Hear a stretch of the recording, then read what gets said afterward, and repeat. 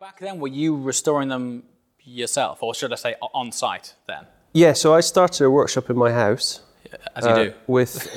As you do. With a guy called Glenn Mole, who's a musician. And he's a drummer for a band called Howling Bells.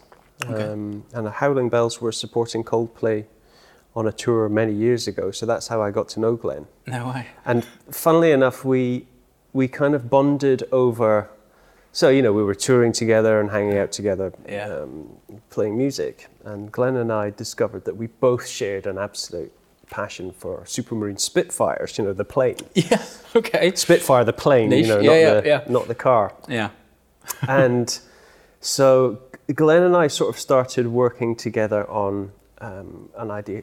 So I said to Glenn, well, wouldn't it be amazing if we found an old wreck of a Spitfire and restored it and got our ambitious pilot's license and then operated and flew the thing, you know. And wow. So, you know, Glenn's great. He's a real can-do kind of Australian. And he was like, yeah, let's do it. So we embarked upon this, I'd say probably about a year's worth of research. So you really went for it then? We went really going for it. Yeah, wow. we researched all the suppliers, all the people that could carry out certain tasks for the restoration of a Spitfire. Because basically what you need to do is you need to find a Spitfire which has crashed, been put in boxes and then stored someplace. And they're all over the place, right? You're essentially, well, it turns out they're not all over the place. In fact, they're really hard to find. But we did find a few kind of cases whereby, you know, you've literally got a piece of metal with essentially a chassis number on it. Yeah. And you rebuild the whole thing because... So in a way, a lot like classic cars, if you've got the matching numbers from chassis and engine, you can recreate the car. Well, I don't even think the engine is I think you just have to have a provable provenance from like however much original metal that you might be able to find from us, because you just don't find abandoned Spitfires in garages. No. But what's interesting about that is even if you did find a perfect Spitfire which had sat since the late 1940s in a barn, you would probably have to rebuild almost every single aspect of it from scratch because the airframe probably wouldn't pass. So you'd have to build new wings. You'd have to build it anyway. You'd have to basically essentially build a new plane. So right. Anyway, cut a long story short, we started building. We started, really drilling down on this. How are we going to find a Spitfire and restore it? And as we sort of started working out the numbers involved in doing this, it just became astronomical. Right. And then, for instance, I think there's one place on the Isle of Wight that can build you a pair of Spitfire wings. Okay. So that exists then? That's a service? Yeah, there's one company which I think have the certification to build them. Wow. And I think they were £800,000 each. Each? If my memory serves me correctly. Wow. And then... look, the cost of operate, so once you've ploughed X amount into it, an unbearable amount of money into the thing, you've got to then operate it, insure it, and fly it. And I think as we've all sadly come to realise, these old kind of warbirds are not particularly safe things to fly. Even the ones in the best condition, they're still kind of... Is it Goodwood who have the largest, when I say largest fleet, I think they've got like 2 or 3 Spitfires there? I don't know. I know there's at least one down in Kent where you can go down and actually fly. Really? Because they built it into... So I think, the way that they can operate Spitfires now is by doing kind of tourist flights, basically. So they've turned a few of them into 2-seaters. So you'll see the original canopy with kind of like a secondary passenger seat behind with a slight dome on top of where the fuselage usually is. So they're going for the Zagato double bubble on it. Basically. sort of thing, yeah. And I think, that's how they can sort of afford to run them by they can justify the cost because they're, they're bringing in some income from these things. Yeah, I've seen these experiences where there's a screenshot of them like recreating the flight over the White Cliffs of Dover, in this Spitfire. I mean, that must be berserk. I think... when you start really reading about Spitfires and the pilots that flew them, they all sort of describe the experience of flying a Spitfire as basically just being an extension of your body, So you strap yourself into this thing, and if you think it, you kind of go there. Incredible, huh? And of course, with the Rolls-Royce Merlin engine Yeah. in front of you, you've got probably the greatest sounding combustion engine ever made. They're There's amazing nothing, I things, mean, aren't they? you know, if you're in a place with a Spitfire air show or something at Goodwood and a Spitfire flies stand out, don't over they? your head, Just amazing. you can things. hear it a mile off, you know what it is. Yeah. And it just, I don't know, it just gives me a shiver down Yeah. my spine when, you know, when you hear that noise fly over you. So have you yet got in one of these? Have you been for a flight in one I yet? haven't, and No. to be honest, I'm not sure if I ever will. Really? Because I just Why don't not? trust them. Oh, right. So it's more from a, I don't want this to fall out of the sky sort of It thing. is, yeah. Right. Yeah. Can you imagine what that must have been like to go and dogfight in one of those? Like, off we go. Well, they Let's go were and very, you know. shoot at each other. Well, not only were they kind of quite, you know, mechanically not the best, even when they were brand new. They were Yeah. being piloted by kids that were Yeah. sort of 18 years old who'd had, I Yeah. think, a handful of hours flight time before they were sent off into an active. And often taking off from like a wet field or something. you Yeah. know, and landing. And landing Apparently in a wet landing was field. like really dodgy. Yeah. Apparently it was like, okay, you've made it through the battlefield. Someone's been shooting at you for the last 12 hours. Yeah. And now you've got to land this in a field and that might be Yes. game over. Yeah, Not ideal. it was not Not ideal. cool. Right. So that's how did anyway, you transition from so- let's build a Spitfire to Well, we didn't go classic straight cars? from Spitfires into cars. We went from a Spitfire to a Tiger Moth Okay. because they were a bit cheaper. Right. They were a bit easier to find. They were a bit cheaper to restore. So I bought. Well, only 400 grand bought, a wing. So I bought a Tiger Moth project which needed Really? doing, Right. and then Glenn and I decided that the reality was, from an engineering certification and skill point of view, we didn't really have the Qualify. chops to build an airplane. Okay. So I sent that Tiger Moth to a Tiger Moth specialist because I'd already bought it. Right. And it was restored beautifully by a specialist. Yeah, And then I sold it, and that is actually being, and I restored it back to its military. Hey, it was that's a military, an RAF plane, so Wow. it was camouflaged with yellow wings underneath it. amazing. Beautiful thing. Very cool. Yeah. And I deliberately didn't go up and fly in that because I thought if I go and fly in it, I'll probably want Want to keep it. Yeah. But my dad did. He went up and flew in it. Hey, well, that's cool. And because he was in the Navy, Right. and he actually learned to fly in a Tiger Moth, so he kind of really wanted to go and engage in it. So that Tiger Moth is, I think, being operated again down in Kent somewhere. Right. Okay. So if you wanted to, you could, but there's something keeping you out of these planes. Yeah. I don't know. I don't. Yeah. I don't. Old planes, old cars is one. If an old car breaks when you're traveling along it, you Yeah. can sort of roll to a stop. You know. Yeah. Yeah. It's Planes not is a the bit same of a with slightly plane. different story. No, I went when I was, I don't know, years ago. I learnt to fly gliders, and that was a cool Very cool. experience. And I think, other than like a wingsuit flight, now I think it felt at the time what must be the closest form of human flight, because there's no engine.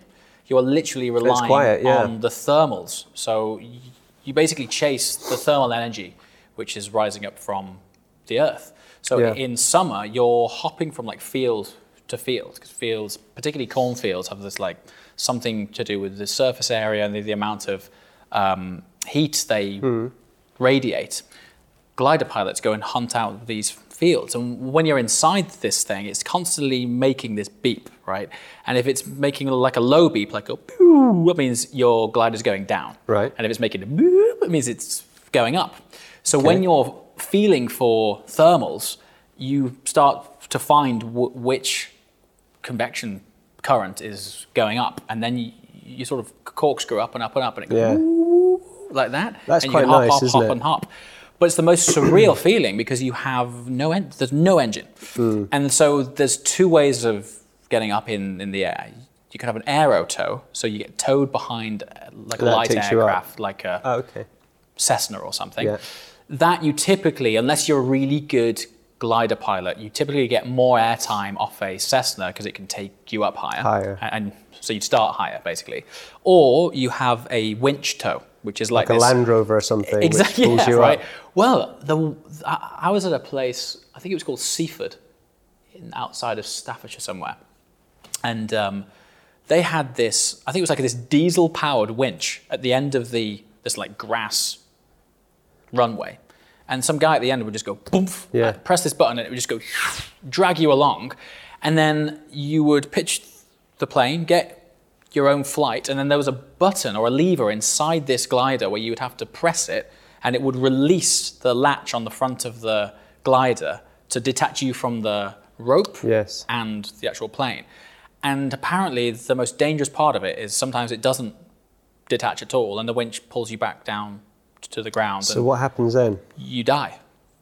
Nice. It's not so cool. it's a bit of a moment, isn't It's it? a Getting really that, moment. It's getting that like, cable. yeah, and when you detach this thing, it makes a hell of a bang. It's like a massive boom, and you think, God, has something gone wrong? Every time.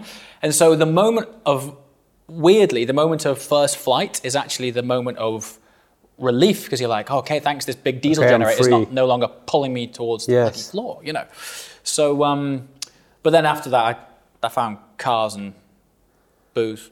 Yes. Okay. So I stopped flying gliders and ended up in cars. But it's a world I'm still fascinated by. And then last year, Red Bull put me in a air race stunt plane. Oh, you told me, yeah. Dude, unbelievable. Did you feel, was it pretty, I mean, I'm sure it We was kind of pulled, quite... I think we pulled just over 6G and my eyes went black. I didn't black out, but my vision did. It was really weird. It was Yeah. like having my eyes closed, but they were definitely open. Well, was that blood I think draining it was blood from your head or drained out of going my to your brain. head? Yeah, it was a crazy, crazy experience. The agility of them is outstanding. I know. An outstanding thing. So that was cool. So who knows? Maybe one day we'll both get back in a plane. But yeah, Never say never. absolutely.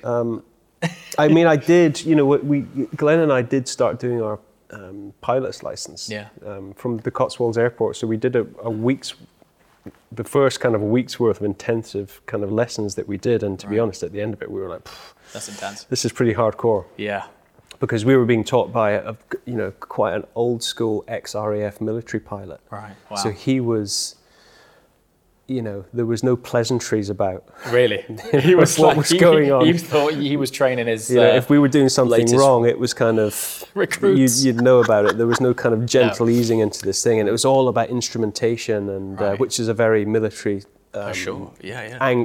approach to training. I've since learned that actually that was quite an abnormal way to get your kind of like pilot's license, because it's generally a lot more, just a bit more relaxing and a bit more have a go and feeling it. But he was kind of like, look at this clock, look at that one, look at this one. Boys. Yeah, he was quite old school. And actually after that week, and also you have to get so many books about navigation and radio commands, and Amazing, there's about 5 books to get your PPL. Wow. There's about 5 books you have to absorb, basically, and you've got a pile of them, that high in front of you, and it was just too much for me. Yeah, and then you have a written exam, no doubt, and a practical. Yeah, there's lots of tests, and then I think you've got to realise, if you're doing, a lot of people do their pilot's license and then realise they've got no real reason to have a pilot's license. Yeah, and you've got to keep it up as well. Do you have to refresh it each year or something? Or every so often. Right. I can't actually remember. So. Wow. So then you got to cars. So we got to cars by way of airplanes, and decided that we'll buy. Let's buy an E-Type. I thought, I love E-Type, so let's buy an E-Type. Let's buy a wreck, and pull it apart and restore it. And we didn't really realise how much work was involved in restoring a car. I can see a common pattern here. And we had more enthusiasm than kind of brains, but so we bought this E-Type, and we thought we'd have it basically stripped down and rebuilt to perfection within about 2 weeks.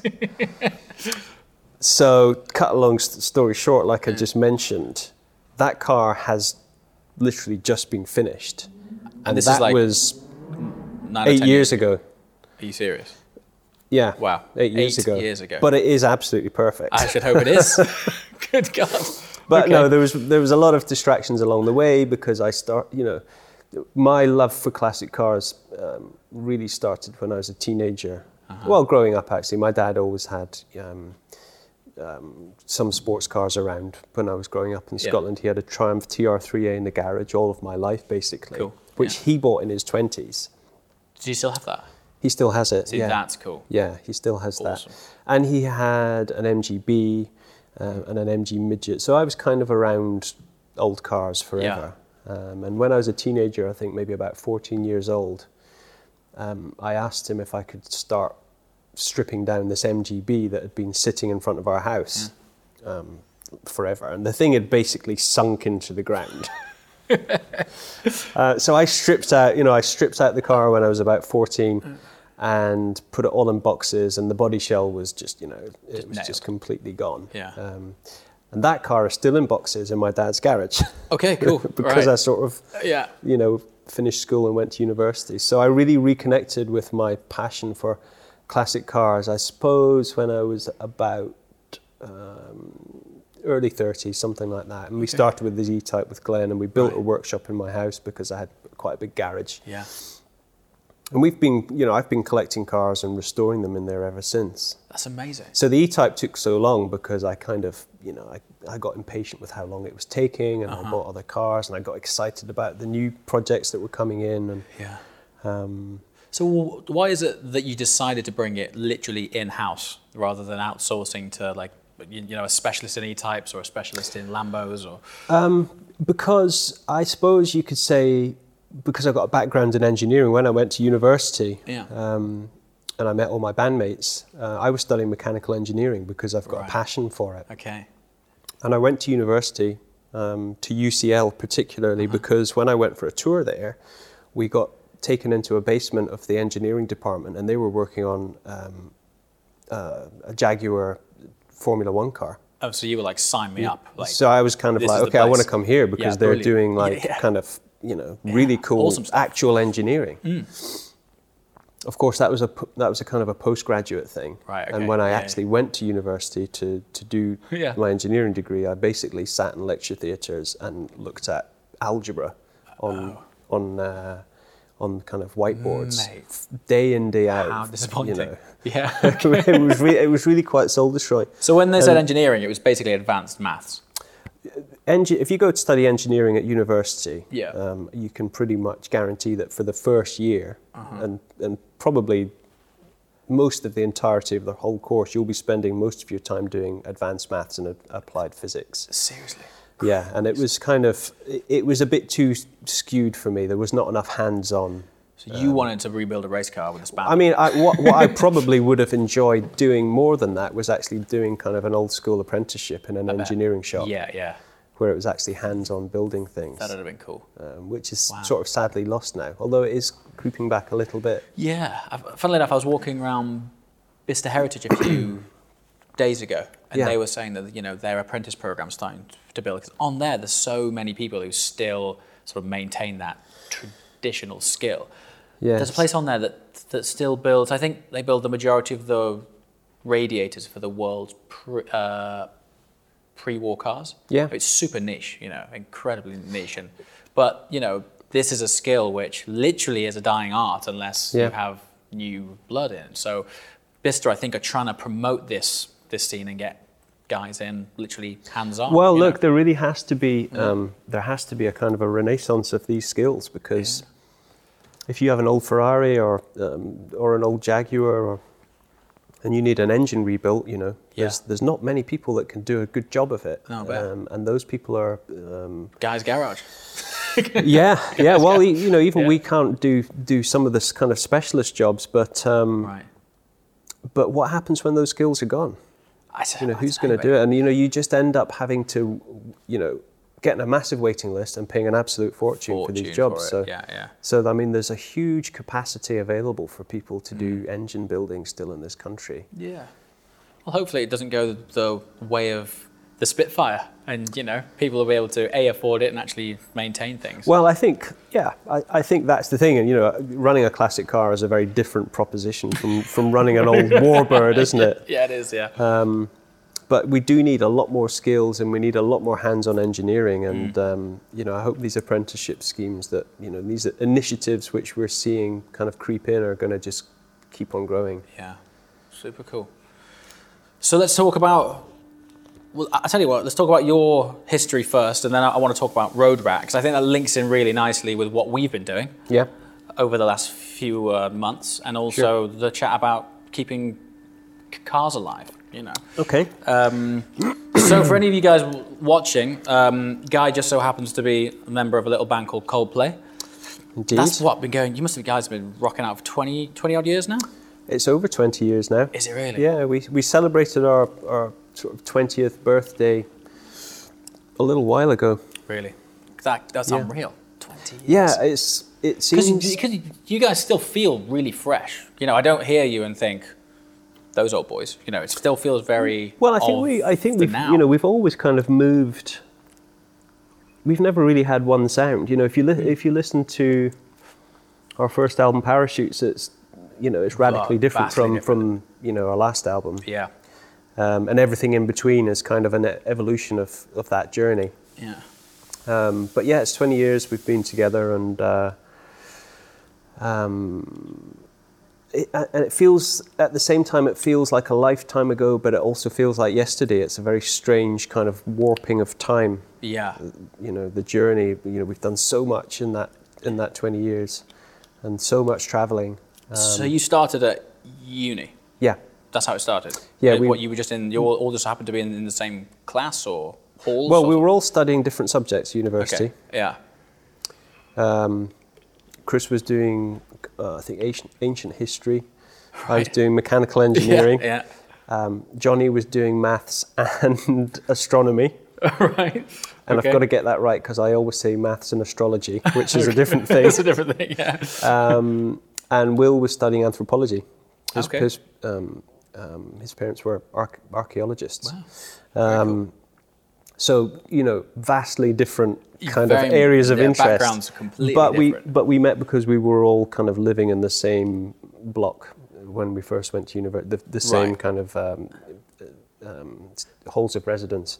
Don't you find that fascinating that just by pure chance, there was like 4 dudes in the same halls that just so happened to gel to a degree that resulted in Coldplay? Well, obviously it's massive, you know, it's massively kind of, you know, built around that, the fate that we all went to the university, and we all ended up in the same building. But it was quite interesting because it was called Ramsey Hall where we first met, and that was kind of, we all had a room there each, and it was part of the university. Right. And there were actually quite a lot of musicians. Really? And we all kind of, you know, for the first year we were there, we spent time playing with different groups of musicians. Okay. You know, just for fun. Yeah. Was it so? It was a case that everyone's in these halls, and someone would be in the corner playing something, and then someone would come over and join in. Yeah, exactly. But it wasn't like a poster on the wall going, "Looking for bandmates." No, you know? it was very. We came together quite organically, actually, and we didn't really form our band until after we'd left that first year of university and kind of all moved into different kind of flats and stuff. Right. So we had quite a solid foundation of friendship before we, you know, actually had a band together, which I think is probably quite an important part of our journey. Sure. You know, it's a good foundation. Yeah. Because of course, you know, you hear of bands. You know, if you're a singer, you can take out an advert in the back of what was the NME magazine, you know, which we all read at the time as musicians. You know, bassist wanted, and I think there's always a little, there's always a kind of a little bit of kind forced of thing. Yeah, you don't quite know if you're going to kind of who's going to turn up, and you know. So we had, you know, we kind of knew each other quite well or very well, and started our journey together as, you know, as friends. When you started, did you start playing your own music, or were you doing covers? Well, I think, you know, when we kind of were in that phase of playing with all the different musicians at university, you know, you just be in a corner, you know, in the stairwell, just playing whatever was going on at the time. I feel it was like, you know, Supergrass were big, or Oasis songs or whatever. Yeah. But, you know, Chris was always, you know, he was always writing his own music and trying to compose. And so when we formed the band at the end of that first year, you know, we had a few seeds of our own kind of song ideas. Yeah. Wow, man. And do you ever just stand back and try and contextualize how that all happened? In fact, when Is there a moment that you can acknowledge in time where it was like, okay, this is a tipping point now. This is when things really changed. Yes, I would say that the tipping point for me was we were playing.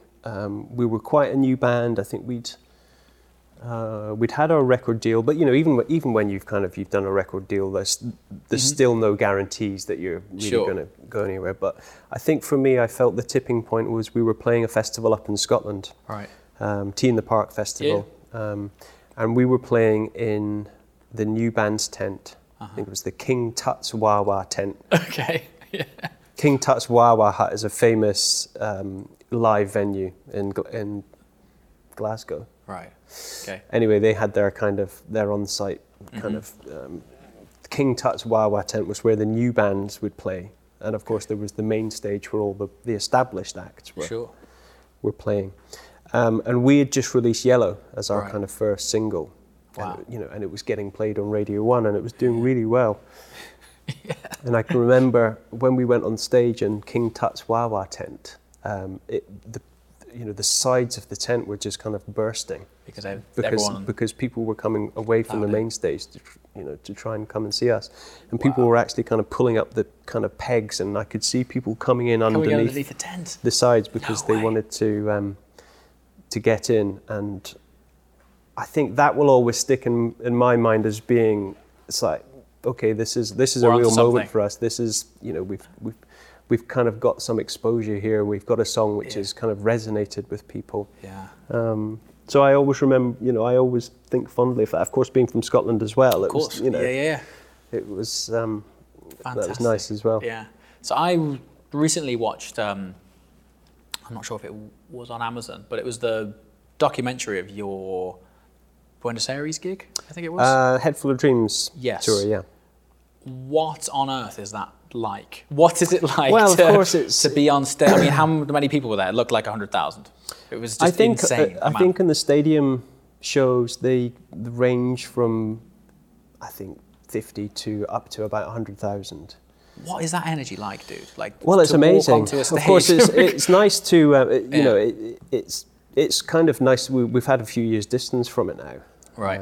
So of course I can look back at it and go, wow, that was insane. Yeah. But of course, in the time you're in the moment and you're focused and just on getting through the tour and the traveling and playing and making sure that everybody's kind of in the zone and performance wise. Yeah. So you just get into this this kind of cycle of being on tour, and sometimes it's hard to see when you're actually right in the thick of it, just how big it looks. And of course, being on stage, we often don't appreciate the kind of the visual spectacle that we're creating because all of the like projection screens are behind us, and quite often if we've got fireworks, they're kind of above us and behind us, and so I actually, when I watched back that movie, I was kind of like, wow, that's us? Is that us? Yeah. So there is a kind of a surreal moment when you actually look back at that edited film to actually finally see what other people were experiencing on that tour. Incredible. Of course, it is ridiculously good fun. Of course it is. It's bonkers. Walking on stage Yeah. and just, getting all of that energy is something I think which will never... I mean, where do you never go get from? boring. I'm just trying to think where you go from there in terms of a sense of occasion. Do you know what I mean?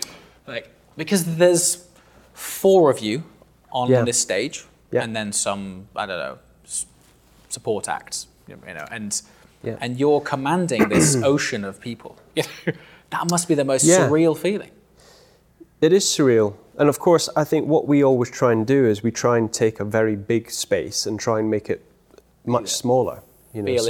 So we do this thing where we have this tiny little stage, probably not much bigger than this table. It's maybe a bit bigger, where the 4 of us can stand. Okay. So towards the end of the concert, we'll come to the back of the stadium and stand on this tiny little platform and play some kind of acoustic songs. Yeah. Which just, I think it's nice because if you're at the back of a stadium, you can feel very disconnected from, from the band or the artist on stage. You're watching everything on the screens. Yeah. So it's just a way of including those people that are at the back of the venues, in a kind of a more kind of one-on-one Yeah. type experience. Who came up with the wristbands that changed colour? Because I mean, that's taking the hold up your lighters thing to the next step. Well, I'm very isn't it? proud of those wristbands. I can't They're remember amazing. specifically Great idea. who came up with the idea. It was either Chris or Phil, who's our kind of behind the scenes fifth member, who's been with us from the beginning. Right. And I'm very proud of that wristband device. Yeah. Because not only does it look amazing, Visually it's bonkers. but everyone else is doing it now Are as they? well. Right. Yeah, so It's a it's shame kind we didn't of paint in that, man. it's, That would have been great. I'm sure we looked into I'm it, sure but you did. it's Yeah, an that's LED it. at the end of the day, and I reckon Yeah. that'd be quite a hard thing Yeah, to I do. think so. But of course, we're always thinking of new Yeah. things of course. to come up with, and that's our challenge for when we do, if we do eventually go out Yeah. and do another one. You know, what are we going to Do next. What are we going to do? Yeah. So I looked at that tour. It was just over 120 gigs you did Yes. across 16 and 17. Yeah. I mean, mate, I thought I was on the road a lot. That's pretty substantial. Yeah. Yeah. And so that was a global tour. Yeah, and it spanned 2 years. So Wow. Yeah, but insane, man. I So- would say that was the first. I mean, we've done big tours before, and I Yeah. think I feel that the Viva La Vida tour was much bigger in terms of the number of shows, and I think maybe even the Milo Xyloto tour was bigger than Really? that in terms of the number of shows. Right. Okay. But actually, for the last tour, I felt that we got the balance Right. really well okay. between, Yeah.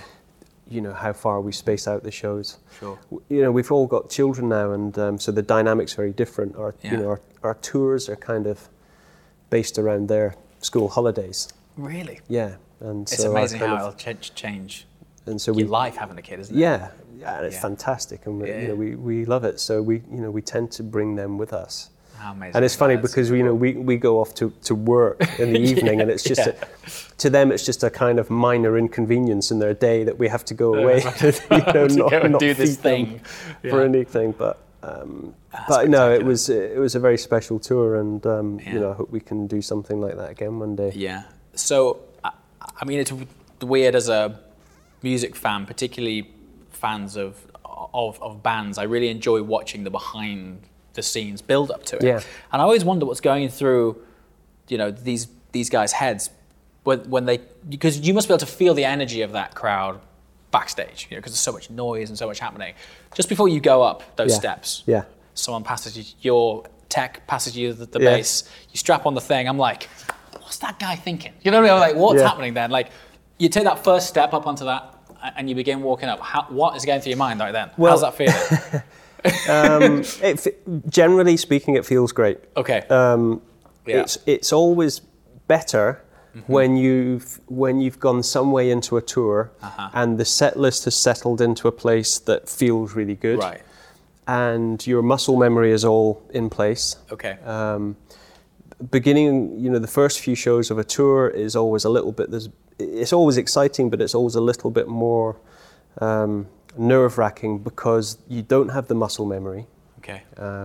Which means you've got to think about your Actually parts playing. and what you're playing. Yeah. And sometimes that goes wrong. I'm sure it does. And sometimes you start songs in the wrong key. What's the process there? Do you just laugh it off and crack on? Or let's start It's that never again, funny. lads. It's never funny. at And the being a time you're bass like, player, the thing is, if I play a wrong note, Mm. particularly if it's a semitone, it makes the whole place feel like Weird. you're upside I down. bet it does, yeah. And everybody people don't necessarily know that it's me that's made the mistake, but everybody knows something's gone wrong. Yeah, and all three other guys think look at you. If you play a wrong note on a guitar, like Yes. if you can make it sound. You can bring it back. Slide. Yeah, you for can sure. slide from one note to the Yeah. other, and you can make it sound like you meant to Yeah. do it. But On the bass. there's nothing worse than a wrong bass note. I don't think so. I'm always conscious of the fact that I've got to get my kind of chops up before Yeah. before we go out. Unreal, dude. Yeah, super cool. But So- it's great, and once you get into that, you really do get this kind of muscle memory, whereby if we're playing a song and I've suddenly realised that I'm looking at the crowd yeah, and not thinking about what I'm playing, it's strange because your hands just do it keeps for doing you. it. That's mad. And that's a really nice place to get to, because then you can look out and really enjoy the energy and see people's faces. The first few shows are a little bit kind of... you're like focusing on it and whatnot. Mate, I can't imagine what it's like. I went to a Metallica gig a long time ago now. I think it was like 2007, and it was one of the first gigs that was played at the new Wembley Stadium. Yeah. Just so happens to be like 1 mile from here. Yes. And I was really fortunate that I managed to get, in fact, I won't lie, I bribed a guy to get to the very front, right? So they were handing out all of these wristbands, and there was this sort of, really weirdly, this sort of exclusive pit in front of this main mosh pit. Like a VIP pit. Yeah, and I'd never actually seen this, right? But it was really odd, because it was like, if you want to get in it, you can, and then at the back there was this like area for breathing if you've been knocked on the floor or something, and then behind that there was nothing. It was just like the whole pitch was full of people, and every single seat was full. And because I managed to get to the very front off the back of giving this bloke 20 quid to give me this band to get me in, I was so close to the stage, I felt like I could have reached up and touched the lead guitarist's foot, cool. And I remember turning around, because I was thinking, this must be what they're feeling. Yes. And I turn around and I look at this stadium, and I was lost for words, man. It was almost more interesting than the actual act, because it felt like there was like 80,000 people staring at you, And that was the only time that I've had any remote kind of context as to what that energy must feel like. It's absolutely amazing. Absurd. We're always so thankful that people come to the concerts, because it's a real pain getting to a big concert. Generally, there's kind of it's not easy. No, it's not. Yeah, and then you've got to get home afterwards, and I just think, I'm not sure if I could be bothered. So anyway, you went from Coldplay, which has been incredibly successful. I think that's an understatement, really. And then has that allowed you to effectively get involved in the cars, which for sure. you've always liked? 100%. I've been allowed to, I'm allowed, for the last 8 years, I've been allowed to indulge in my passion for classic cars by collecting them and restoring them. For me, amazing. It's kind of... Is there anyone else in the band that likes cars, or is it just you? No, I would say I'm flying that particular flag. Right, okay. So absolutely, it's given me everything that I do today. Super cool. But yeah, so the car thing's been going on for about 8 years, and I've been restoring lots of cars and collecting them, and then you end up having a nice circle of friends that are just kind of petrol heads, for want of a better word, and so I got involved with a group of people who we were just talking cars the whole time, and one of them was Mikey Harvey, who's he's a fantastic writer and journalist and editor. He edited the Top Gear magazine and Autocar for a while, and it just kind of it struck us that we should make our own magazine. So we're almost a year into the Road Rat now. Is that right? So I think issue 4 is coming in November. And that's amazing. That's 1,000 pages of solid content and that the we've made for the content is magazine. serious. This isn't like regurgitating press releases. This is like amazing stuff. No, this is all commissioned. Lots of research. This is all commissioned pieces that have been written by fantastic writers, all handpicked by Mikey. Amazing. It's amazing actually, because obviously, particularly the world I'm from, it's all very much the future of digital. It's all online, video, etc.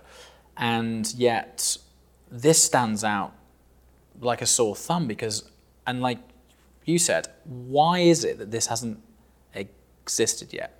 Because when we first met and started talking about this, you were like, you look in any other genre, architecture, photography, travel, there are these beautiful books which, the writing, the photography, and even the quality of the paper it's printed on, you will never throw it away because it's so nice. Yeah. How is there not something like that for cars? Like, why? How's it taken this long? It's mad. Because it's hard. Yeah. Because it's hard to do. It's very, very labor intensive, and you'll never see anyone be juggling so many things at once than Mikey. Yeah. And it's a hard business model, you know. It's a hard thing to justify in terms of the numbers. Yeah. Which is why we sell direct to consumer. You know, you can only buy it from our website. Because if we go on newsstands, they're taking 50-60% of the cover price, and even at the cover price of $12.50, we're still, you know, struggling to make the numbers work. I actually think that's a bargain. Like when you handed me the first thing, I mean, it's substantial, man. This thing is fat. Like I picked this up and I turned over to see the price. I was like, that's got to be a typo. $12.50. Well, to be honest, the idea originally was for it to be £25.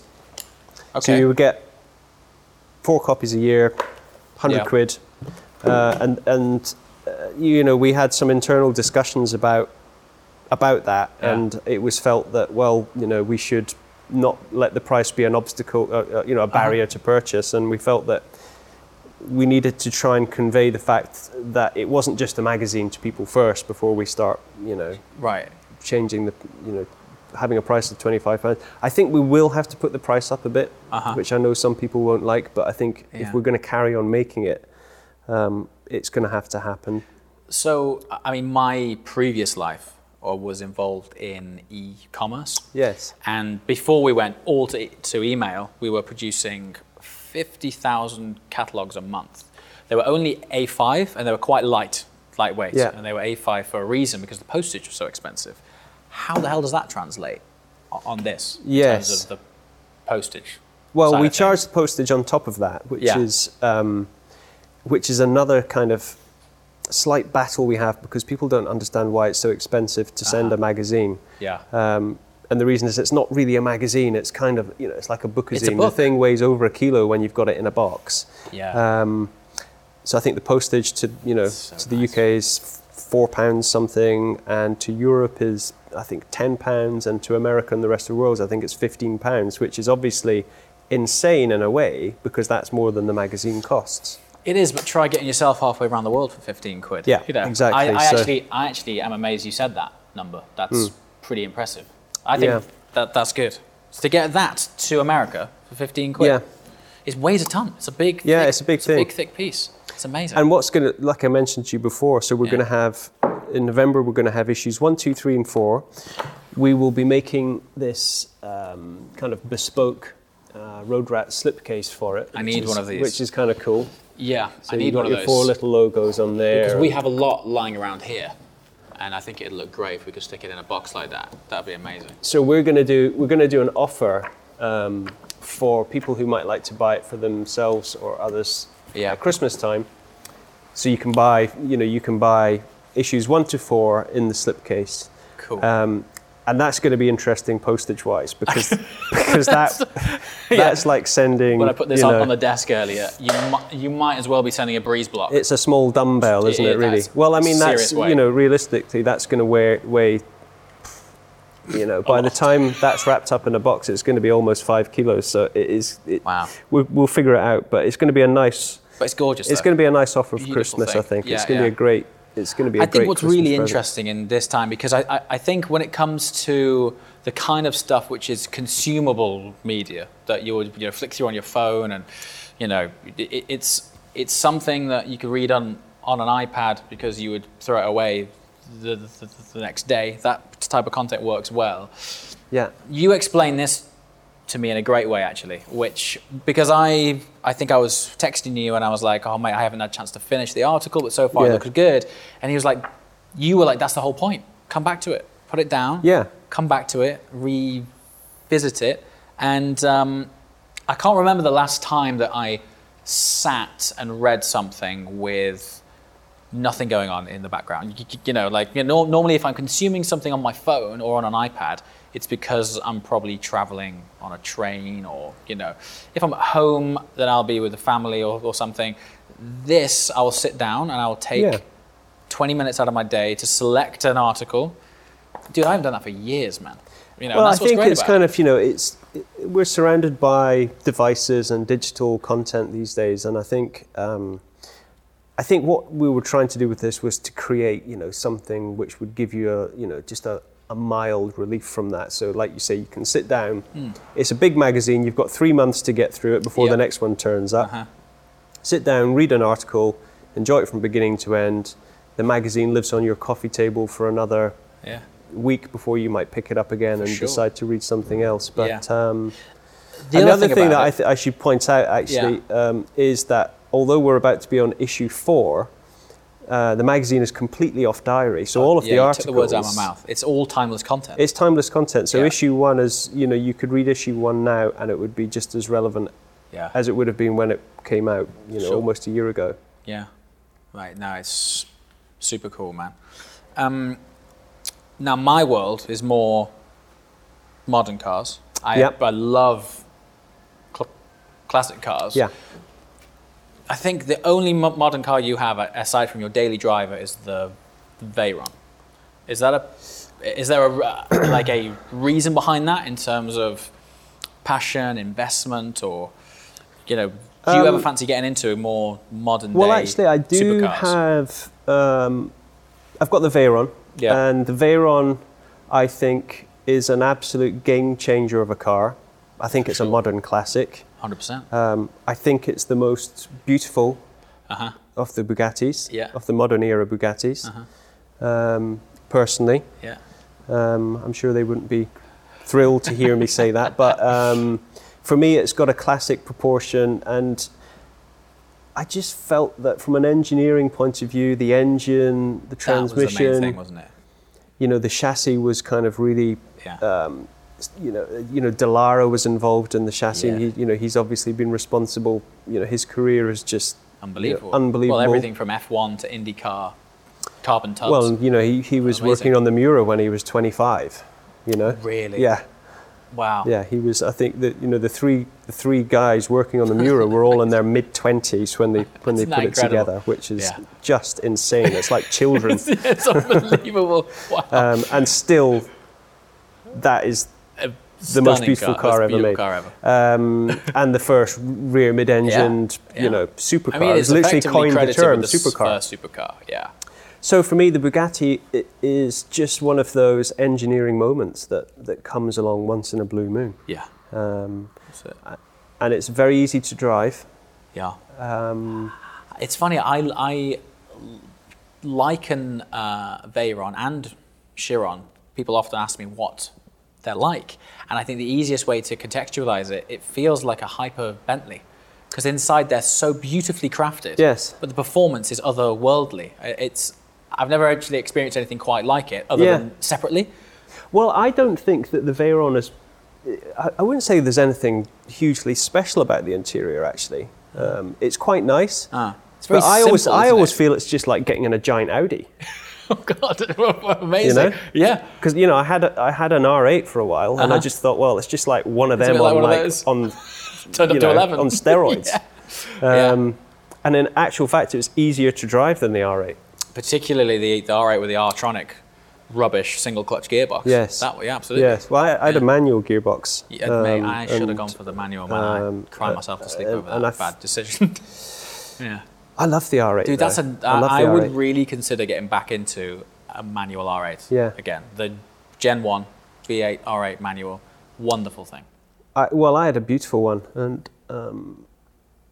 and I sold it because I just too many cars. It doesn't feel good. It's a kind of I know it's a ridiculously kind of luxury problem. Sure. I mean, there's first world problems, and then there's that problem.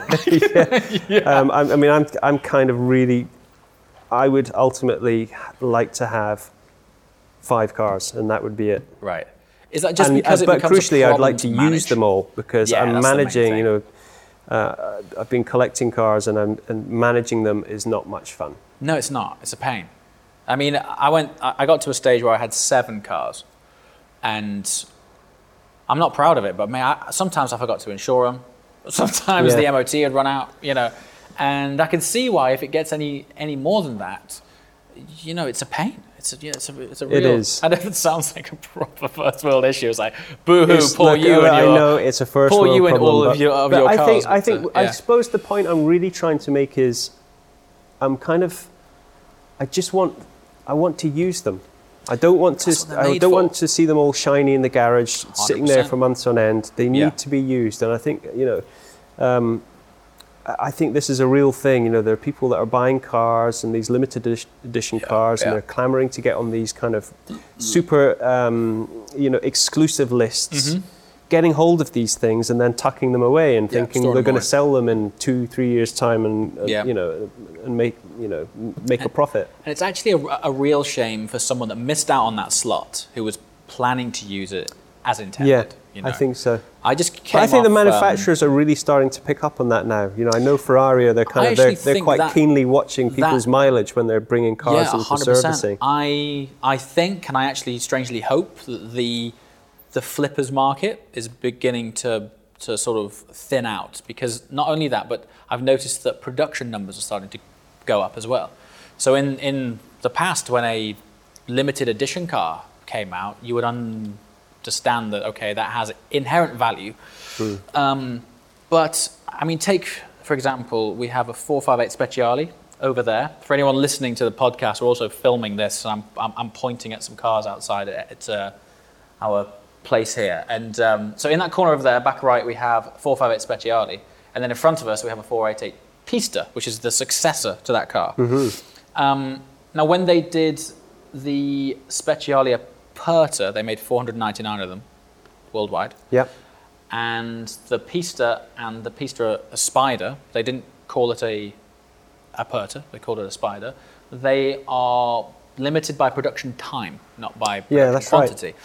My dealer has been given double the allocation of Pista that he has Speciale, and that is in a time frame of 5 years.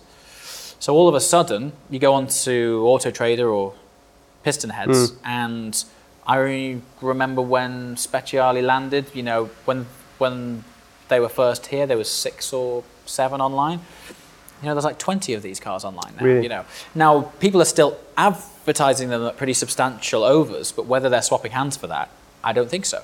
And if you did buy that at a premium now, I'm not sure you'd be a happy chappy in a few years or months' time, particularly if you plan on using it. That's when things change. Well, it's a funny time, isn't it? I mean, I think we've seen a huge overinflation of the market over the last few years, and we've been in quite a big decline, I would say, for at least 2 years. Yeah, absolutely. Things are changing quite dramatically, so I'm not sure if there's going to be many happy chappies in general. No, I don't think so. No. In any sector of the market for a while. I think so. That's right. Which is why I think don't obsess about the value of this thing or how much profit you're going to make. Just use it because it's you like it. It's probably an engineering marvel that you've got sitting in the. 100%. There's been a lot of passion and engineering and skills that have gone into producing that, and you should be using it, for all it's worth. Absolutely. And that's sort of my New Year's resolution for next year, is to just get out driving more. Let's do lots of that. That'll be Let's cool. do lots of that. I know you want to go out in the Veyron, so we need to get that soon. Yeah, the Veyron will be amazing. I just came off the Targa Florio. How was it? It was brilliant. So Targa Florio, for anyone listening, watching, in fact, it turns out it was the oldest sports car race. Apparently it started in... Before the Mille Miglia? Yeah, I didn't know that. I think it goes back to like 1906 or something. Right. Unbelievable.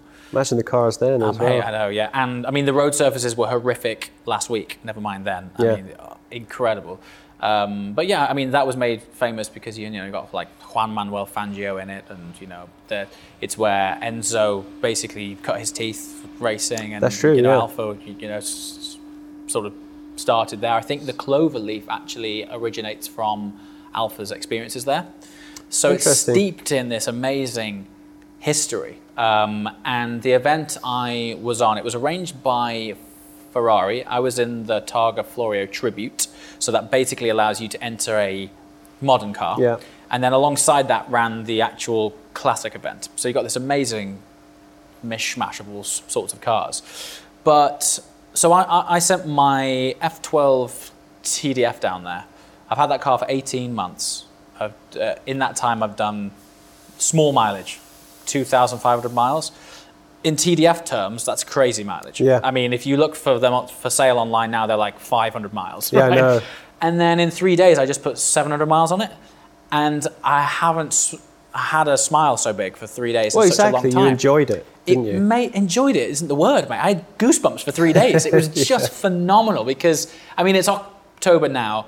When I left England, it was wet, and this car in the wet's bad anyway. But I was in Sicily with the windows down, driving these mountain roads where you've got the like mountain walls as really close proximity to you, and this V12 is like bouncing off the rocks and back into your cockpit, and it just sounds absolutely incredible. And I was like, man, as nice as this car looks in the garage, it doesn't feel as good as hitting that 9,000 RPM up a mountain pass. And I just thought, man, like, there's so much R&D and passion and history. Literally, I'm driving the same roads, which has founded the foundation of this brand and why they're so good to drive. And people are flipping them with 300 miles on. I know. Like, man, you need a backhand. You know what I mean? Like, what's going on? It's crazy. It is crazy. So what's your strategy going forward with it then? Have you decided to just drive it and use it? I've decided to just drive it, yeah. I've decided to drive it. I did go through a period of time where I thought what happened was I was traveling so much that I was away from the car often. And the more time I was away from it, the more time I was like, that's quite a lot of money tied up in a car that I'm not using. Maybe I should sell it. And then every time I would go back to see it and use it, I'd be like, what am I thinking? Like, this is one of the greatest cars ever made. And then these last 3 days, something else happens as well when you take it on a significant trip.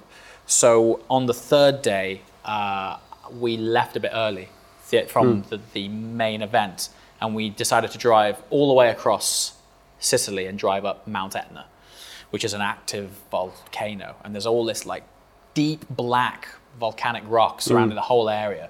And the car's bright red. And the photography and the memories I have now associated with that car are strangely worth more to me than the actual car. I couldn't agree with that sentiment more, and I have that a lot with cars that I've done road trips in. Yeah. Because they become, the experience of actually having, an incredible drive across a certain country, which then is kind of embedded in your brain forever. Yeah, your association with the car, that car. because it really becomes a part of the family and your life and your life experience then. Yeah. I mean, I think probably the most memorable road trip I ever did was when I collected my Zagato-bodied Porsche from Zagato many years ago with my friend Mags, who is also a musician. He's the keyboard player for Aha, a very old friend of mine. Brilliant. And we drove the Porsche from Zagato up to the lakes. And it was beautiful. It was kind of, the sun was shining, and we were sort of having nice lunches out overlooking lakes, and that was all great and lovely. And the car was driving brilliantly. Then we turned the car towards the Alps, and we headed up to Chamonix, where we were then going to turn south and drive all the way down the Alps to Nice, which was our final destination. Cool. Now this is a speedster. There's no roof on There's no roof. Right. And there's no windscreen, really. Okay, and so when we left Chamonix and drove down to Nice, the heavens opened. And it was thunder, and it was lightning, and there was no light. It was dark. Amazing. And we were driving this little speedster Porsche all the way down across the mountaintops. Through the Alps? Through the Alps for 3 days. It poured it down for three days? In pouring rain. And there was no drainage holes in the car. So we were actually... It was filling up like a boat would fill up with water. Are you serious? And each night we would get to the hotel, we'd have to check into, sort of quite nice hotels and say, we've come to check in, but first of all, can we have a bucket and a bunch of towels, please, so we can remove the water from the car. Wow, brilliant. And we bought some yellow kind of fisherman's... Like Max, is it? Max to wear. And we just kind of drove this road trip all the way down the top of the Alps. Just Nice, laughing all the way. In rain, just laughing at the ridiculousness. And we were so kind of scared because there was lightning all around us. Wow, yeah. And we were thinking, hang on a minute, what's the rule here? If you've got a rubber wheel, does that insulate you from the ground? Therefore, lightning won't strike us, or it won't want to strike us. And how does it work with no roof? Or is it the other way around, whereby if we're driving in a metal car on top of a mountain, we are the conductor. So we couldn't quite figure out which way around it was. And I actually got an app on my phone which was kind of like a lightning follower. So we could look at the map and see where the lightning storms were around us, and we would try to avoid the lightning storms. I mean, it was we were kind of plane. We were petrified and kind of exhilarated at the same time at the prospect of us kind of removing. You know, it was like a kind of a Darwin. It was going to be a kind of a Darwin kind of moment ending, I think, for the two musicians and stupid musicians driving a kind of open-top Porsche in the dark. But I definitely find that when I go on road trips where there's like trials and tribulations and things go wrong, you always have those stories when you get back. You never talk about how comfortable the 5-star hotel room was. No, exactly. It's always like, this one time we broke down, or we almost got hit by lightning, or whatever it was. You always talk about the time where at the time it was a bit of a nightmare. You know, and then you look back and you're like, man, that was such a great adventure. I think because that journey was so wet and it was so hard at the time to drive, and we were freezing, our hands were cold, we were just, you know, rainwater hitting you in the eye when you're traveling, even at 30 miles an hour, is really, it feels like a needle's being stuck in your eye. Yeah. But it's because of that experience, when you get home and you warm up a bit and you look back and you go, actually, do you know what, that was amazing. Yeah. And it's because of that I really bonded with that car. And for that reason, I'll never sell it. That's cool. Because I could never let the car go, because it'd be like that memory. For sure. Disappearing as well. I really sadly, I sold my 458 Speciale because I was investing in this place, and the TDF came up at the wrong time, and I couldn't afford it both. And I was like, I don't want to let that car go, because when that car launched, I didn't have the money or the profile to A, afford it, or B, get invited to buy it. But the car came up at the right price at the right time. And I thought, if I can get out of that car, I can get into this car, and this was happening, so I thought it'd be cool. But I had some amazing memories with that car. I mean, I flew it to Dubai for a month. And the memories that I have associated with that car as a result of that, it's not the car, because there's lots of Speciales around, as great as that car was. It was the memory associated with that specific vehicle, you know. Yeah, exactly. And that's the only regret I think that I have about any car, really. Well, then you need to find a way of buying it back. I know, that's it. You can track these things down. Yeah, I can. Well, thankfully, my dealer sold it, and he knows who he sold it to. He knows where it is. So one day, maybe I'll buy it back again. But yeah, some great memories with that, you know. Yeah, it was cool. So because my entire life and yours recently is now driven by social media to a degree. Yep. First of all, I'm just going to check. Have you ever published anything on, like you personally published anything on the Coldplay account? I just want to see how many followers that's got, because that must be insane. Coldplay. No, Do you know how many followers you've got on Coldplay? I think it's about 10 million. Yeah, 10.2 million. Yeah. Seems like a lot, doesn't it? It does seem like a lot. Do you know what I find amazing about this is, let's talk about the BBC, for example, right? I mean, the infrastructure they have to broadcast to that many, if that, right? That many people is thousands of people, physical infrastructure, like own satellites and God knows what. Well, I think the whole world is changing, isn't it? And you can go 10 million people from your pocket. Which is why it's why I started my own personal account, because this is, for the magazine, it was important for us to, the model is based on selling it directly from us to the consumer. It has to be online. So it's all digital, really. The website. You didn't have you were like off grid up until about 8 months ago. Well, I didn't have an account before because I didn't really need to have one. Yeah.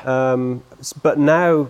But I love photography. I've always been kind of quite into taking pictures. So actually, Instagram for me is quite good, because I'm kind of like, okay, well, I can try and take some cool pictures and put them up there. But it's also a nice way of sharing the things I'm doing in cars. Yeah, and I think it's important I think it's really important that if you're into cars and you have cars or you collect cars, that you show them, you drive them, you let people share the passion. You let people see them, and you don't kind of squirrel them away and hide them away as a kind of a private collection. So yeah.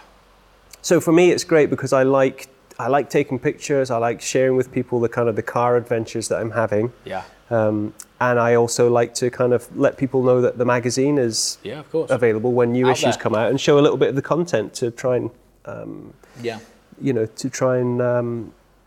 show people what the magazine's all about. So really, my personal account is kind of very heavily skewed towards cars. Yeah, that's cool. Okay.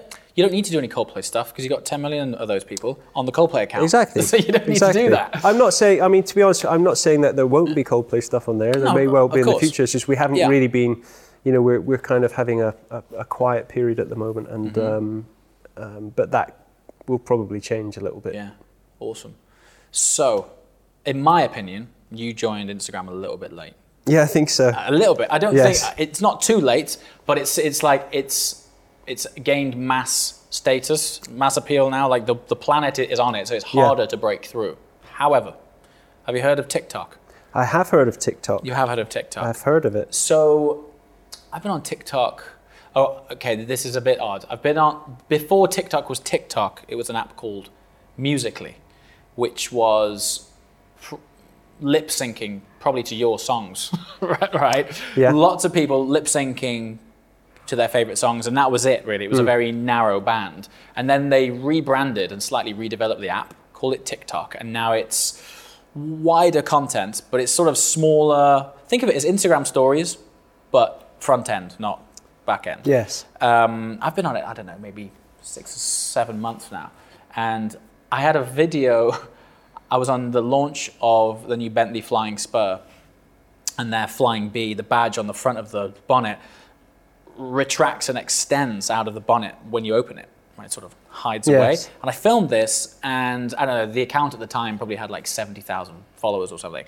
And I checked back 3 hours later, and it had like 1 million views. Okay, it's a 15-second clip. But I was like, this is crazy. Check back again, 2 million views. Check back again, bang. Anyway, long story short, this video is about to hit 11 million views, right? And I mean, I've always been an advocate of getting on a platform as an early adopter as soon as you can, because you never know. Like if this platform eventually becomes, like if it transitions into mainstream like Instagram did, because Instagram started off as a platform that was very much skewed towards photography. And now it's everything but, right? It's like everyone pictures of what they've had for breakfast and things now. So I think if you can get on it now, like let's do it now. Well, let's do it I now. have just started a TikTok account. Okay, and cool. we are going to post some content on there. Okay, sweet. You and I. Okay, I think we should do it together. Mid-podcast. Mid-podcast, yeah. And then it gives me an excuse to go, what's your account name or number? Should we do it now? Yeah, let's do it now. Absolutely. I don't know what it'll be. Well, we can film the set and Pat. Okay. And it might go to 10 million people, Pat. You'll be famous. I'm not sure where I've put my phone. Hold on. That's okay. I mean, if anyone... I am yet to mention this to my audience, that I'm on TikTok. I've been purposely trying to keep it as like a separate audience just to see how it'll go. But I'm predictably at Mr. JWW. Okay. Well, I'm Guy Berryman. Guy Cool. underscore Berryman. Guy underscore, okay. Look, I don't know how to Guy post stuff on here. I'm watching a film about a dog. So look, if I... Film about a dog, okay. How do I add something? Is it that plus? Okay. There you go. Allow access to camera. So why don't you do... Okay, press that. Shoot a video. Yeah, shoot video, and then There you go. Allow access to microphone. Well, this So- really is your first post. Hey. So why don't you do... Okay, I'm going to hit record. You could do an introduction to my Your account. account. Here we go. Okay. Welcome to Guy Berryman's. Shall I start that again? This entire podcast has been smooth, and then I can't string together a 15-second sentence. Shall I start that again? Yeah. Let's do that again. How do you delete that one? I think you just press that little cross Okay. there, and then confirm. Right, okay. Also, what's interesting about this compared to Instagram, for example, when you hit record and like hold it down, you can let go and it'll save that segment, and then you can start again. So it'll do it in sort of segments. That's a good idea. Yeah. Right, here we go. So for when I inevitably cock it up again. Photo templates. I'm just going to press that, right? Yeah, let's do it on 60 seconds in case I want to chat a bit Okay, more. good. And then just like hold it down. Hold down the... Press and hold. Just press and hold. And then at the top, there'll be a little blue bar will progress, and that's how long we filmed for. Okay. And then when you let go of that red, it'll stop filming. And then we can start again on the same sequence. Okay. Without us. Here we go. Are we live? We are live. Yeah. Oh, is it live? This is not live. This is live, like filming live. Okay. So Let me do that again. take 3. You know that chat we were having earlier about what it's like on your first gig when you can't get it wrong? Right, here we go. Okay, let's do it. 1, 2, 3. Welcome to Guy Berriman's TikTok account. I don't know why this has gone so amateur hour, but we are live recording a podcast. You're part of the podcast now at MVN, talking about Guy's life and cars. So yeah, head to his account. Be sure to follow. Lots of epicness coming soon from the Road Rat magazine. That was pretty spontaneous. That was pretty... so then how do we put that up? So then you just press the red tick like that. Do we need to put on like the hashtags and all that? Yeah, we can do all of the hashtags. Look at this. Man, you're a pro. Look at that. You're an absolute pro. Yeah, anyone thought I haven't been doing this to camera for the last 4 years. Oops. So then what do we do then? So then you press next. This is like a crash course. Yeah, and then you just type. So interestingly, they limit it to 100 characters. So you can't type much. Okay. Which is quite cool. It's just like really brief. Well, this is about short snippets, isn't it? Yeah. So you could just write my first TikTok post.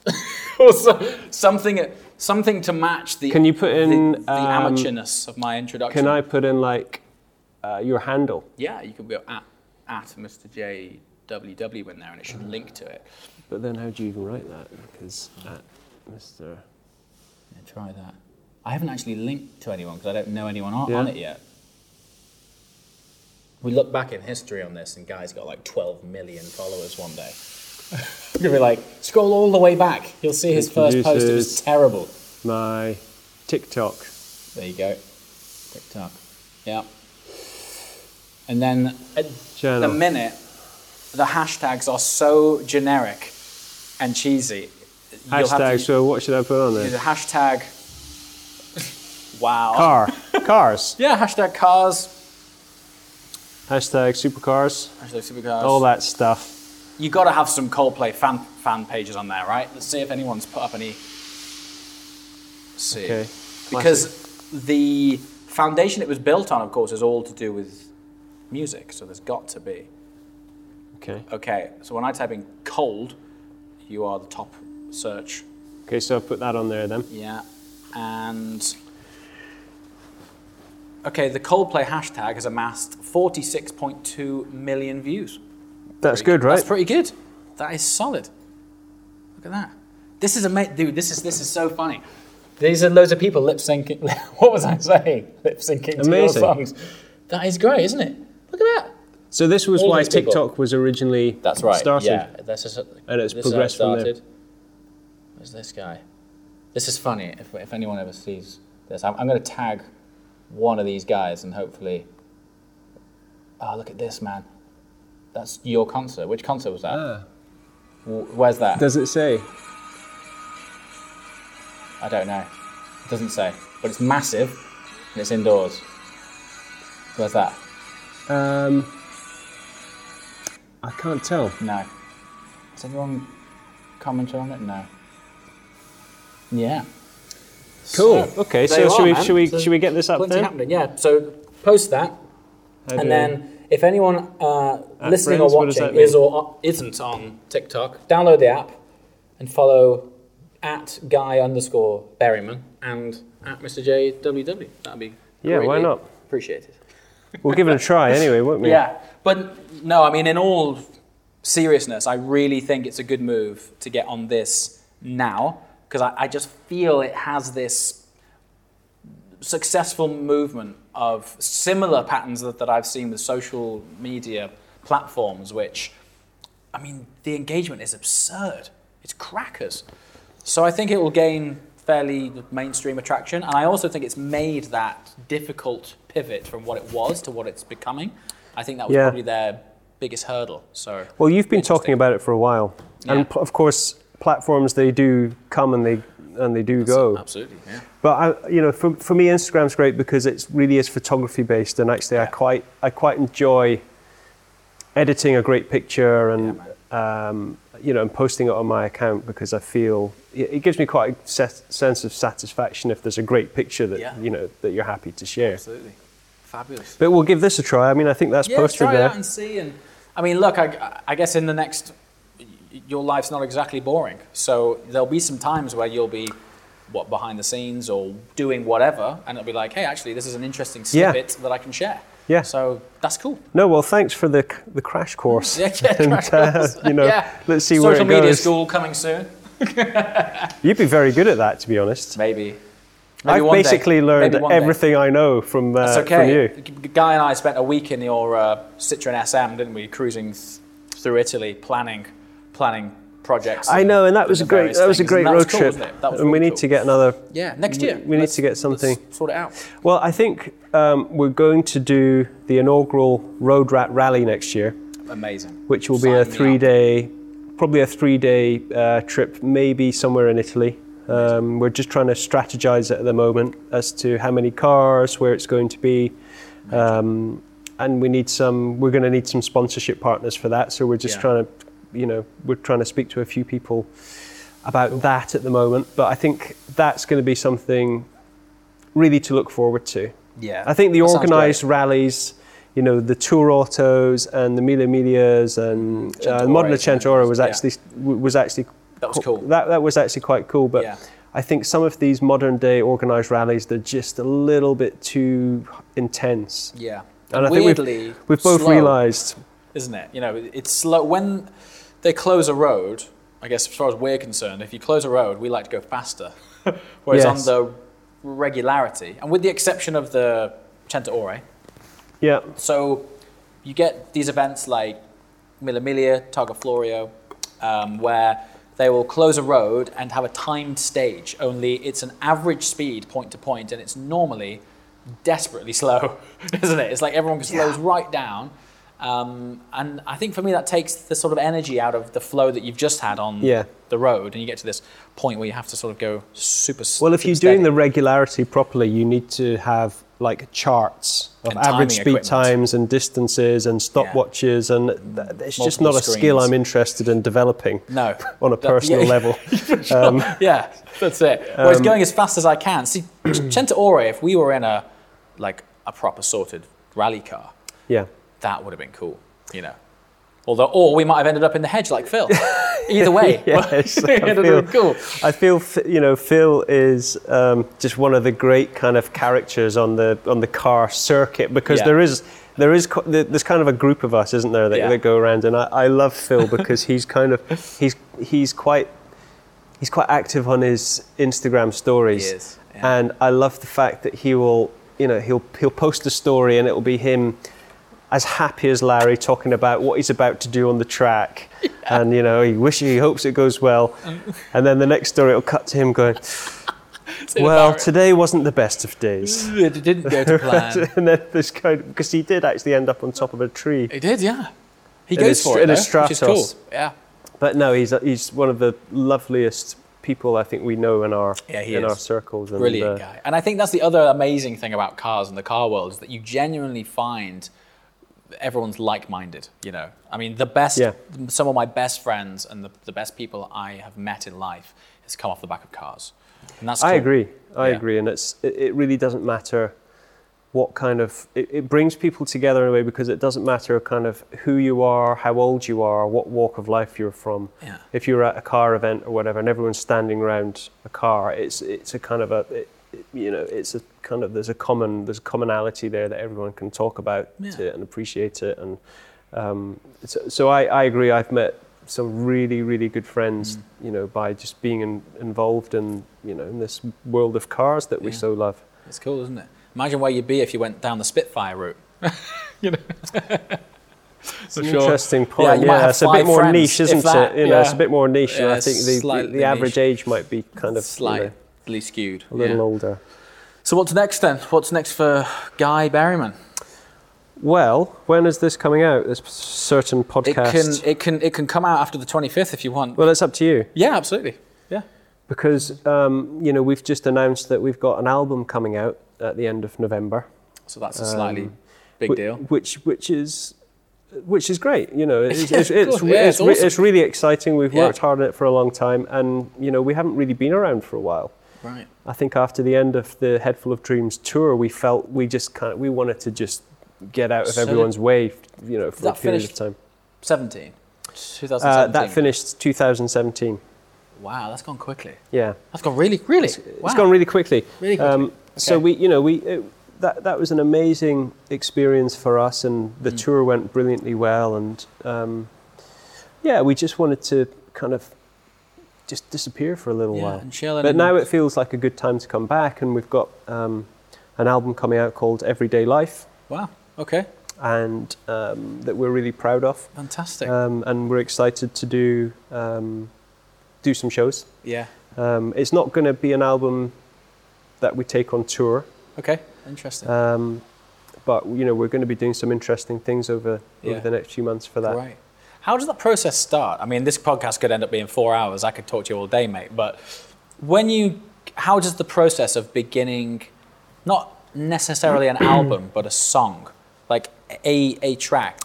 Who start? Like, is it lyrics? Is it bass? Is it riffs? Well, I think whenever we start an album, it's not like we walk into a studio one day with a completely blank sheet of paper. Really? There's always ideas that are that have been hiding in the wings, or they might be old songs that you adapt that we never quite got right, or we never finished. Yeah. And it will generally be Chris is always working.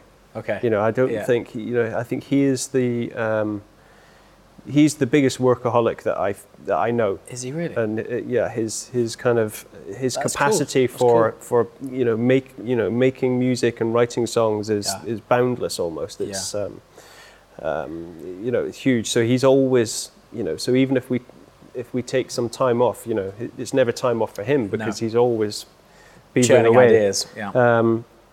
So we always the album process always basically starts with a pool of song ideas, which need to be fashioned into, the final thing. Yeah. Now, what's interesting is during the course of that journey, the end album quite often doesn't resemble anything that we started with. But cool. I think you need to go into it feeling that you have a solid concept and that you have something to hang everything on. Yeah. And then we just allow it to twist and change as time goes on. You must have moments where it all starts to click together, and someone will try something, and you're like, dude, like that felt good. Like that felt cool. Yeah, and that's what we live for. There's moments in the studio where we're working on an idea that we like or an idea that we love, and it's about taking everything to the next level. So it's about everybody coming in and and adding their own input into what's being built. To support the song that's developing. You seem to have this, for want of a better word, like banger formula. Do you know what I mean? Like you've got so many ridiculous hits. Do you acknowledge in the room when that vibe starts to come, you're like, I think that's got a real, that's super catchy. Yeah. Particularly, I find like if you're singing your own song after you've been playing it, you're like, that's cool. Yes. Yeah. No, I think you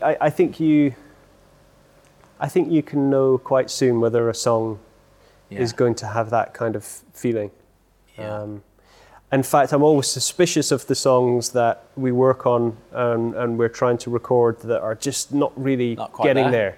Right. Or it's for some reason that we can't see our way to the end. There's not a clear vision, because I always think, well, it's the ones that, if Chris comes along with something like Yellow or Viva La Vida or whatever, it's like, there's a clear path to the end. With Viva La Vida, you must have known those first 4 chords. I can tell you, I can remember vividly when Chris played the intro to it on the piano. Yeah.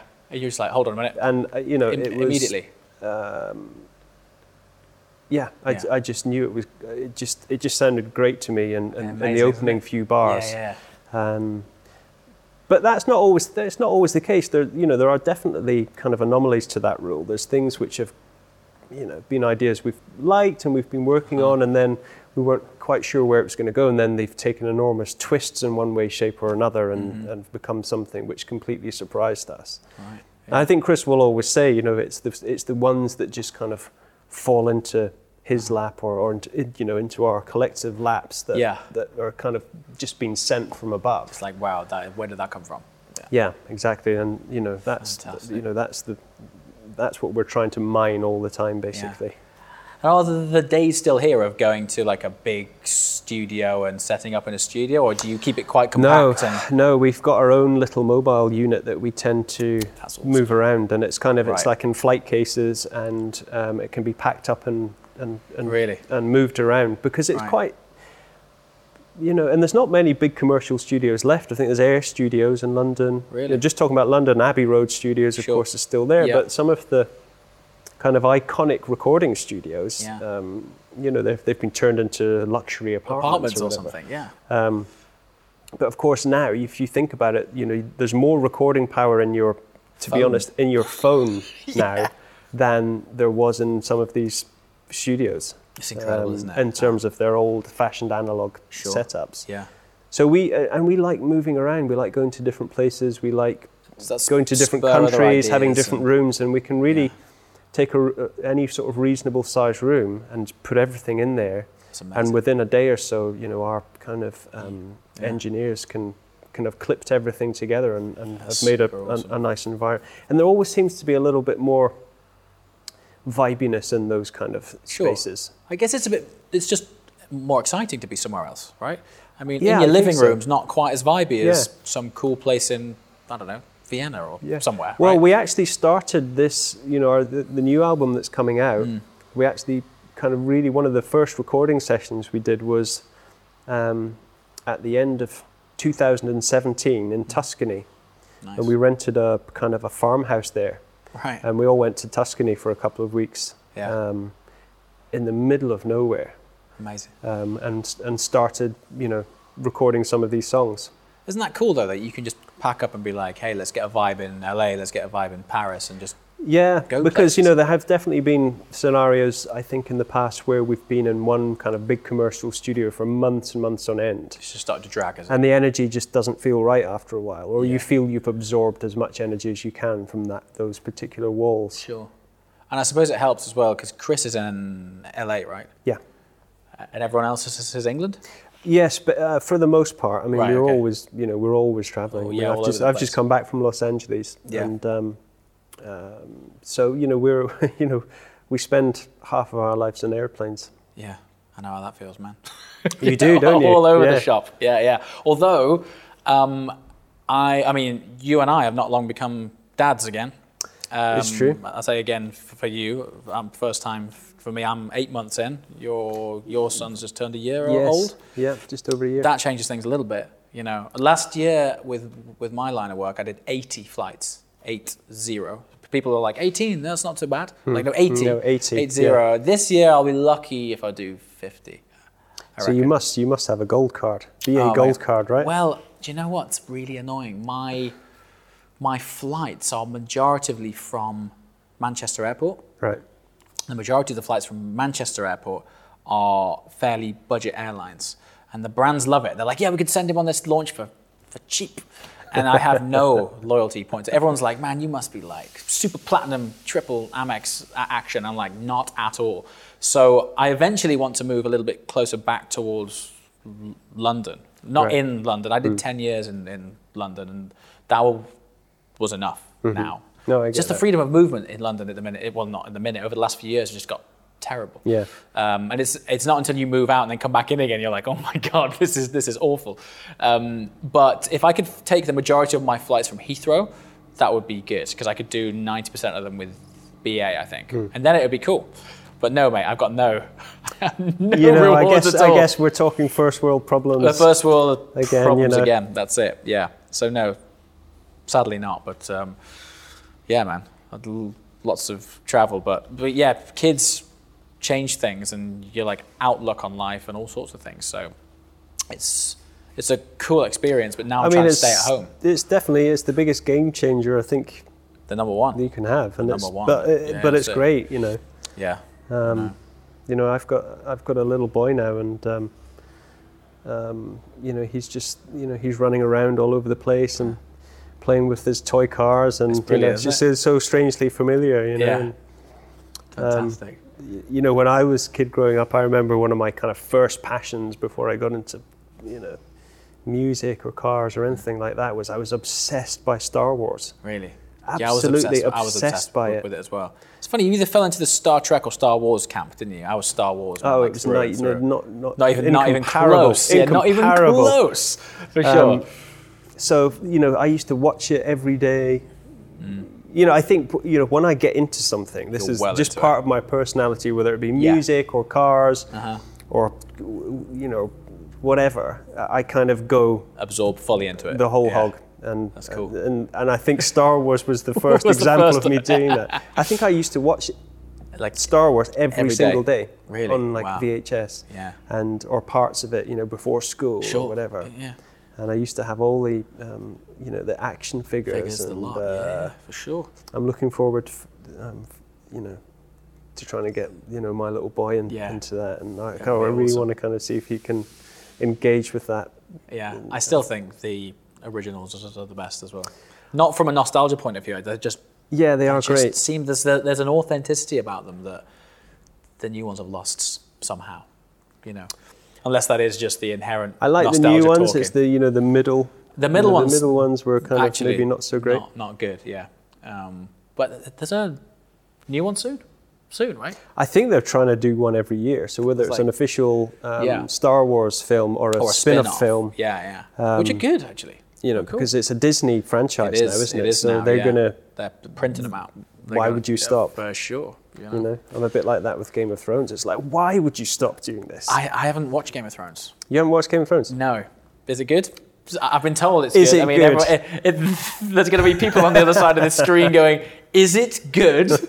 Well, I'm kind of, you know, I'm in a way, I'm kind of really envious of you because I know you've got it all to watch. To go. But isn't there like 5 years of it or something? Well, I think there's I can't remember seven seasons or something.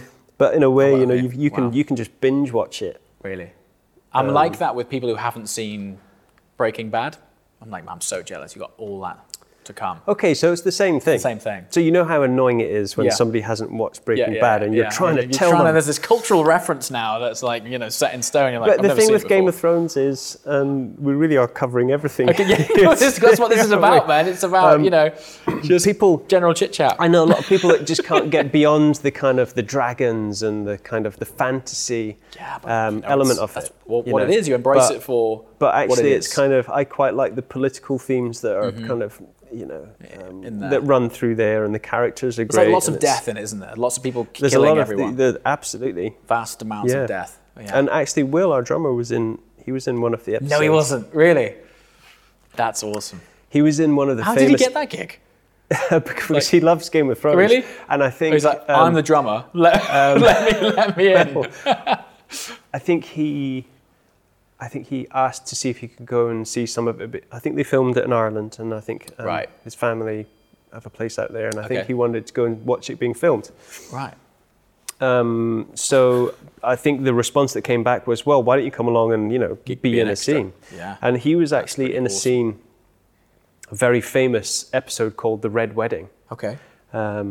Sounds like which I won't ruin. Sounds like everyone dies. I won't say. But in the Red Wedding, of course, it was a wedding of sorts, and in the background there was a band, like a wedding band, medieval style wedding band playing. And he's the drummer. And he was the drummer in that. Awesome. Is this a well-known thing? Do people I don't know if it's massively well known, but this it's not a secret. I'm gonna clip that as an Instagram clip later and put that out there. Johnny's the drummer from Game of Thrones. Will's wow. But you should watch it. Was it totally off topic, and this really is going everywhere. Was it Will who sang a set on the gig in Buenos Aires?